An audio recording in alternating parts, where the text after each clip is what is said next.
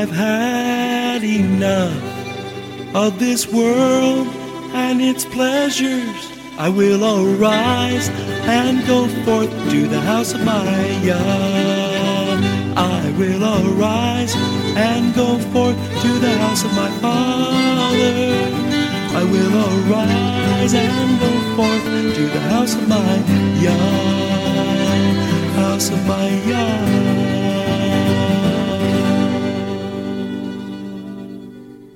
Shalom, and welcome to today's teaching on the Hebraic roots of Christianity, where we study first century Christianity and the faith that Jesus, whose Hebrew name is Yeshua, which means salvation, taught his disciples. And now, Hebraic roots teacher Eddie Chumney of Hebraic Heritage Ministries International. Shalom. I'm Eddie Chumney of Hebraic Heritage Ministries, and we welcome you to today's teaching on the subject Hebraic Bible Prophecy. This is part 5 of the series. So once again, the prophecy in Ezekiel 37 verse 24, David my servant will be king over them. That is a term for the Messiah. He's the son of David. They will have one shepherd. You see, how does Judaism refer or liken the God of Israel? How do they see him? He's the king of the universe. And what's the main identity in Christianity of Yeshua? Well, he's the good shepherd. And so it says here, they will have one king, one shepherd. They will walk in my judgments, observe my statutes, and do them. That is to follow Torah. So the end of days, the ultimate end result of the events of the end of days, has the purpose of fulfilling why Yeshua died on the tree, which is to gather the exiles of Israel. And so in order that you don't have the impression in your mind that these prophecies are about them, I have shared so far in detail the role of Yeshua to die on the tree to gather the exiles of Israel, the New Testament scriptures that relate and pertain to it, because I want you to understand these prophecies are about you. It's not about them. You see, if I give this presentation and you leave thinking that these prophecies are about them, I might as well go home right now. It's to get you to understand that Messiah is redeeming you. He has already redeemed you, redeemed your soul, that you can spend eternity with him. But the people on the earth who are living in the earth, who are a part of the last generation, are also going to be called to physically return as a part of the prophecies of the end gathering of the exiles. And that is what you need to understand. And so next what I want to explain is the eschatology of those events happening. And in order to understand that eschatology, you need to understand the 7,000-year plan of God. Because from the creation of Adam and Eve in the Garden of Eden to the end of the Messianic era is 7,000 years of time. There is a very important biblical principle that the God of Israel told about the end of days in the very beginning in the book of Genesis. You see, in traditional Christianity, when you want to study Bible prophecy, you know what they want to open your book to? They want to go to the book of Daniel, Matthew 24, and Revelation. And if you understand the general principle that biblical history is prophecy, you know what most of the Bible is? It's a record of history. And so pretty much the whole Bible is prophecy. And the major book of Bible prophecy that explains and gives you the foundation of Bible prophecy and explains it in a way that is expounded upon by the prophets is found in the book of Genesis. So in Isaiah chapter 46, verses 9 through 11, it says, "Remember the former things of old. I am God and there is none else. I am God and there is none like me. Declaring the end," that is the end of days, "from the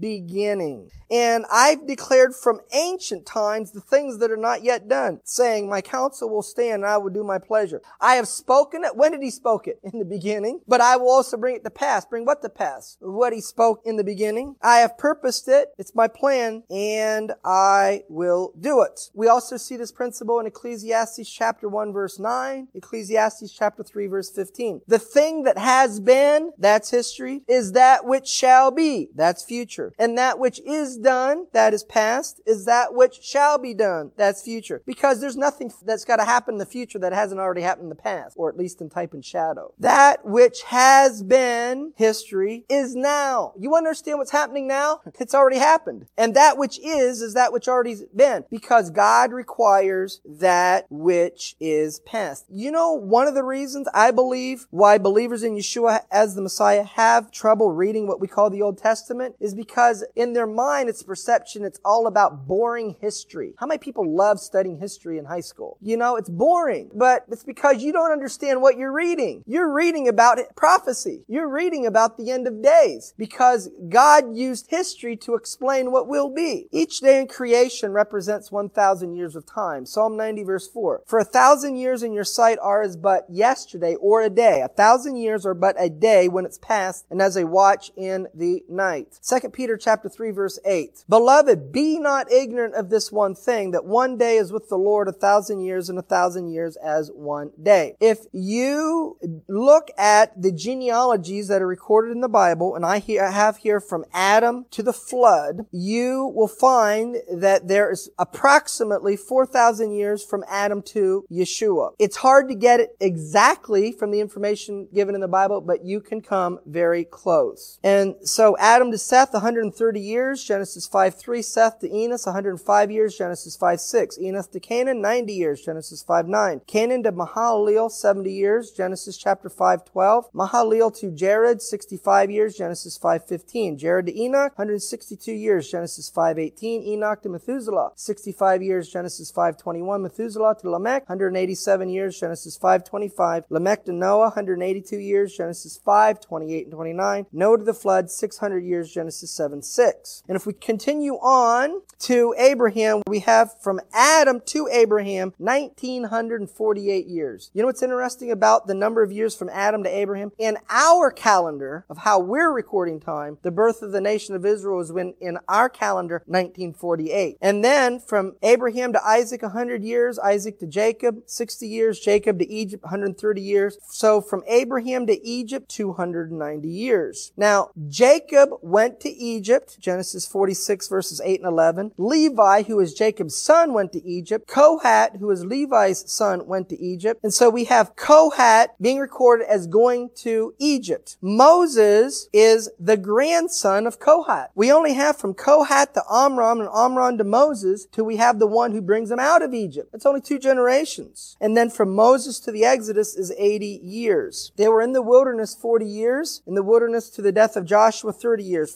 So the wilderness to the death of Joshua, 70 years. Now we have the period of the Judges. And if you look at the period of the Judges, we're told from Judges to Samuel in Acts chapter 13 verse 20, 450 years. Then if we look at the reigns of the kings of Judah, beginning with Saul and then finishing up with Zedekiah, you have 513 years. And history tells us that the Babylonian captivity took place in 586 BC. And so if we add all this up, we come to around 4,000 years. So we can biblically validate from Adam to Yeshua 4,000 years. Now there's an illusion that Yeshua would come after 4,000 years of time in the very first book of the Bible. The very first book of the Bible, the very first chapter and verse of the Bible, Genesis chapter 1 verse 1, in English is, in the beginning God created the heavens and the earth. In Hebrew, it is Bereshit bara Elohim et hashamayim ve'et haaretz. And it consists of 7 words. And if you look at the 4th word, which I have highlighted for you, it is Aleph and Tav, the first and the last letters of the Hebrew alphabet. Who is Aleph and Tav? It's Yeshua the Messiah. And so the Aleph and the Tav appear as the 4th letter in Genesis 1:1, alluding to that Yeshua would come after 4,000 years of time, with each word representing 1,000 years of time. Yeshua is called the Alpha and the Omega, or the Aleph and the Tav,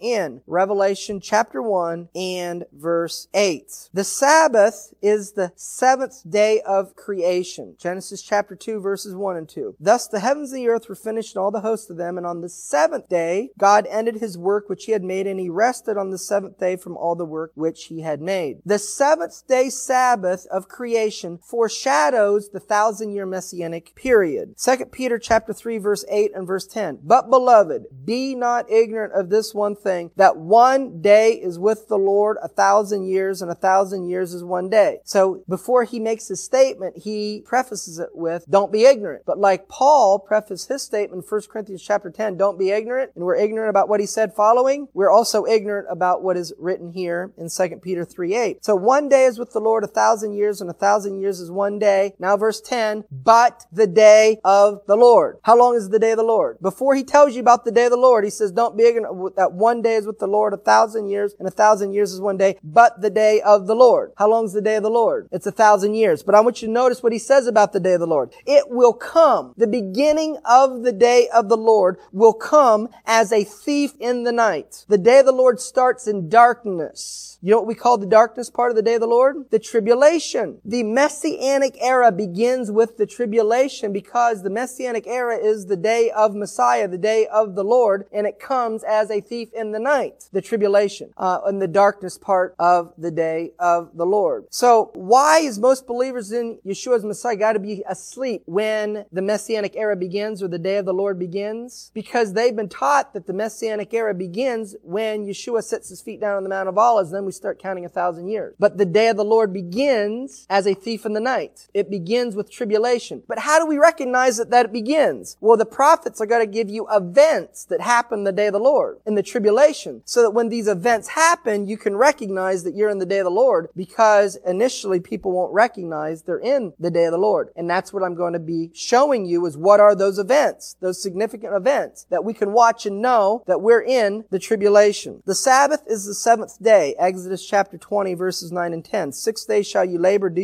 all your work, but the seventh day is the Sabbath of the Lord. You see, the Messianic era is the time when the earth has got to rest after laboring for 6 days or 6,000 years. You see, every time you celebrate the weekly biblical Sabbath, you're declaring your belief in the coming of the Messiah in the Messianic era, because that's what it foreshadows. So the seventh day Sabbath is the day of the Lord. Isaiah 58, verse 13. If you turn away your foot from the Sabbath, from doing your pleasure on my holy day. So the Sabbath is called my holy day, and called the Sabbath the delight, the holy of the Lord honorable. So the Sabbath is my holy day, or the Sabbath is the holy of the Lord, or the Sabbath is the day of the Lord. Because that's the day when Messiah gets glorified and he's king over all the earth. It's his day. It's the day of the Lord. So the seventh day Sabbath is connected to the day of the Lord, which is associated with the Messianic era, and the darkness part of the Messianic era is the tribulation. Now let's look at some verses what the prophets describe and tell us about the day of the Lord. Isaiah 13, verse 6. How ye, for the day of the Lord is at hand, it will come as destruction from the Almighty. The beginning of the day of the Lord comes as destruction, tribulation. And they shall be afraid, pains and sorrows will take a hold of them. So what we're being told is the day of the Lord is the time of pain and sorrow. What do we call the time of pain and sorrow? Tribulation. Zephaniah 1, verses 14 and 15. The great day of the Lord is near. It is near and hastens greatly. Even the voice of the day of the Lord, the mighty men will cry their bitterly. That day, the day of the Lord, is a day of wrath, a day of trouble and distress, a day of wasteness, desolation, a day of darkness and gloominess, a day of clouds and thick darkness. The day of the Lord is also referred to as Jacob's trouble, or it's the darkness part of the day of the Lord. Jeremiah chapter 30, verses 6 and 7. Ask ye now and see whether a man doth travail with child. Why do I see every man with his hands on his loins as a woman in travail, and all faces are turned into paleness?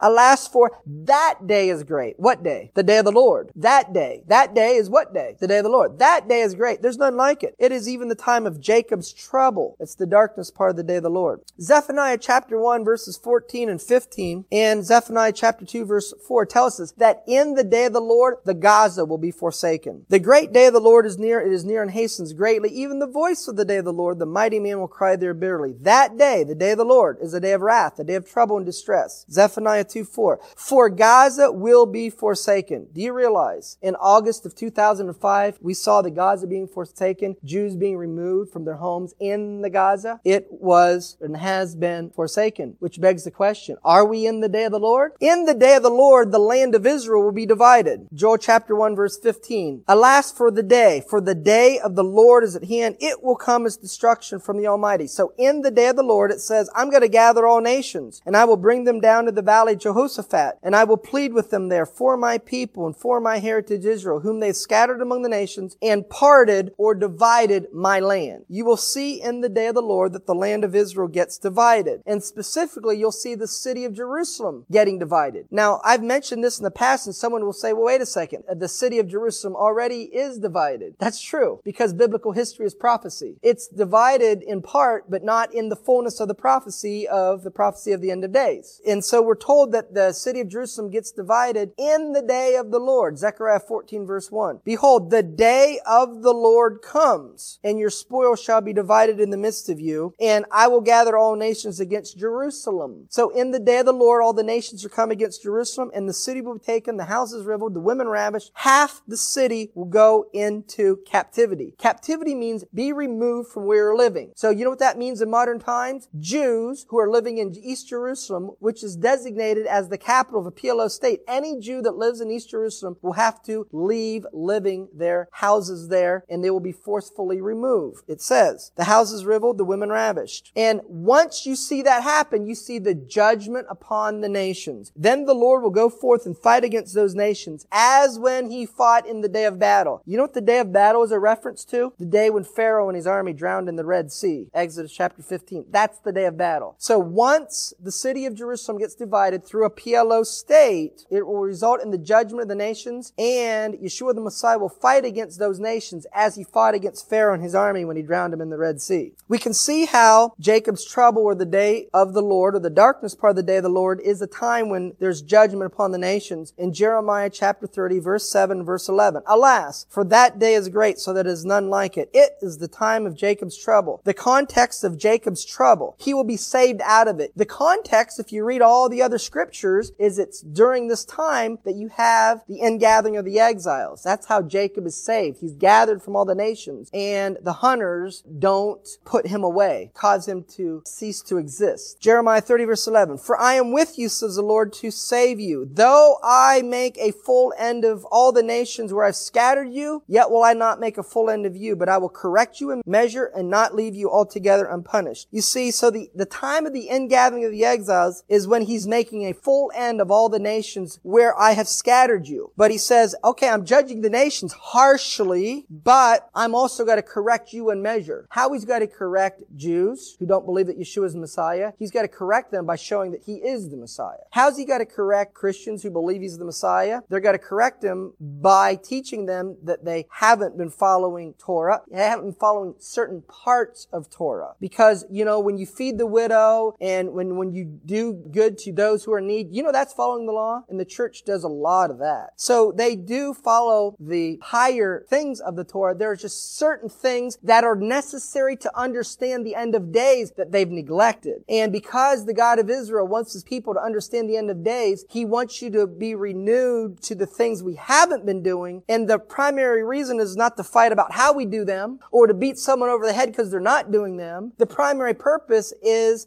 the understanding of those things when you do them are meant to teach you about the second coming of the Messiah and the things happening in the world. That's the purpose. And so continuing on, it's in the day of the Lord is when Babylon falls. Isaiah 13 verse 1, the burden of Babylon. Isaiah 13 verse 6, how ye for the day of the Lord is at hand. In Babylon, the glory of the kingdoms, the beauty of the Chaldees' excellency shall be as when God overthrew Sodom and Gomorrah, which was by fire. And so we see that Babylon falls in the day of the Lord. But why? What's got to cause them to fall? Because there's a judgment of the nations. But why are the nations being judged? Because they're dividing the land of Israel. They're dividing the city of Jerusalem. So when you see the dividing of the land of Israel, the dividing of the city of Jerusalem, which in our day is in the form of a PLO state, judgment upon the nations as he fought in the day of battle, the fall of Babylon. Prepare and understand what that means to you, which means that's when the God of Israel's got to gather the exiles, and you are a part of Messiah's family. You are part of the house of Jacob, and it's Jacob's trouble. It's not Judah's trouble only. During the day of the Lord is the controversy of Zion. Isaiah 34 verse 2 and verse 8. For the indignation of the Lord is upon all nations, and his fury upon all their armies. He has utterly destroyed them. He has delivered them to the slaughter. For it is the day of the Lord's vengeance. What time is he show vengeance upon the nations? The tribulation. In the year of recompenses or payback. But why is he paying back the nations? Because of the controversy of Zion. And Zion will return to the land of Israel during Jacob's trouble. Jeremiah chapter 30 verse 7 talked about Jacob's trouble. Verse 17 says, I will restore health unto you, and I will heal you of your wound. What's the wound? The exile. What's the healing of the wound? The end of the exile. So I'm going to heal you of your wound. I'm going to end your exile. Why? Because they called you an outcast, saying this is Zion whom no man seeks after. Oh, you know what they're saying today? mean, like in our days. You want to believe the Bible? You're one of those right-wing radical fanatics. Oh, you want to believe in a promise that God made to Abraham, Isaac, and Jacob? Oh, you're a right-wing settler. You're a far-right extremist. And you know what that terminology biblically is called? An outcast. So the reason why they call you those names is because people don't like to be regarded as being on the fringe. They like to hide in the middle. So in order to get you to where they want you to be, they call you who they don't want you to be far right, or they call you an extremist to try to get you to come to where they want you to be. But it's in the end of days that you want to be an outcast. You want to be called, hey, no one follows and believes what you believe. Psalm 102 verse 16. When the Lord will build up Zion, He will appear in His glory. So when is Yeshua, when is Jesus going to return? When He builds up Zion. You know, there's a teaching out there that says, it's called the doctrine of imminence. He could come at any moment. No, He can't. He's only got to come when He builds up Zion. When I see the building up of Zion, I know He's coming. If Zion's not being built up, then He's not coming. Because the building up of Zion is when He appears in His glory. But what is the building up of Zion? Psalm 147 verse 2. The Lord builds up Jerusalem. Jerusalem and Zion are synonymous terms. So the building up of Jerusalem is the building up of Zion. What is the building up of Jerusalem? He gathers together the outcasts of Israel. You know, there's been a very popular song in traditional Christianity. I know it was sung in the church that I attended for a long period of time. And the song is, the Lord's building up Jerusalem. He's gathering together the outcasts of Israel, healing broken hearts, binding up their wounds. You familiar with the song? You know, that song biblically is a song about the ingathering the exiles. But how many Christians who are singing that song and so happy about singing it know what they're singing about? Very few. It is during Jacob's trouble that Israel and Judah return to the land. Jeremiah 30 verse 3. For lo, the days come, says the Lord, that I will bring again the captivity of my people, Israel and Judah, and I will cause them to return to the land of their fathers, and they will possess it. So when talking about returning to the land of Israel, it says, verse 6, this is a time that a woman is in travail, and that day is great. It's the time of Jacob's trouble. So the time of Jacob's trouble is when Israel and Judah return to the land. Remember, one of the ways in which this is going to be accomplished, not the only way, because if you study all the prophecies, one of the ways it says that the exiles will return home is by a great outpouring of His Spirit. The greatest outpouring of His Spirit that has ever been, exceeding the book of Acts. But coinciding with the great outpouring of His Spirit is hunters are hunting down the exiles of Israel. As we're told in Jeremiah in chapter 16, verse 16, after He sent for many fishers. You see, the fisherman's been out for 2,000 years proclaiming Yeshua is the Messiah. But after that, many hunters. And the leader of the nation of Iran is one of these hunters that the God of Israel has raised up for the ultimate purpose to bring His people back to the land of Israel. So, in order to understand the eschatology of the end of days, you have to understand that Messianic times is referred to as the day of the Lord. And the day of the Lord begins in darkness or tribulation.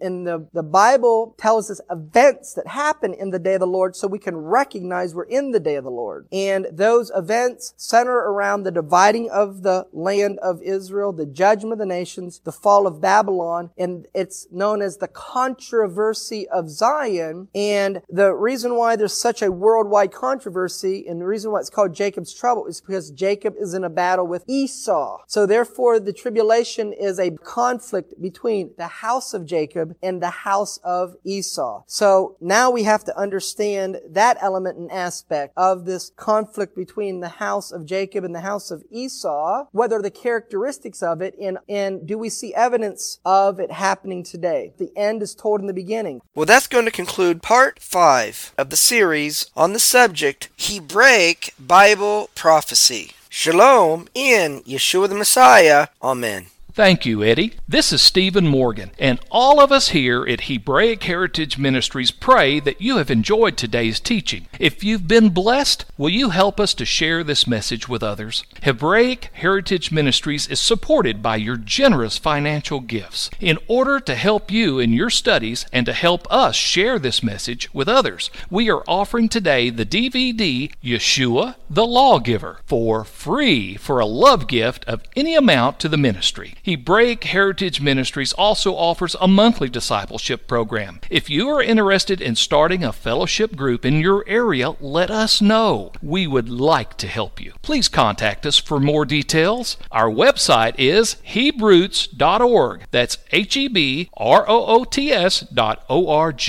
We would like to hear from you. Please send us an email. Finally, in order to take advantage of today's free offer, please mention this product offer and please mail your love gift to Hebraic Heritage Ministries, P.O. Box 81, Strasburg, that's Strasburg, Ohio, 44680. Until next time, may Yeshua richly bless you.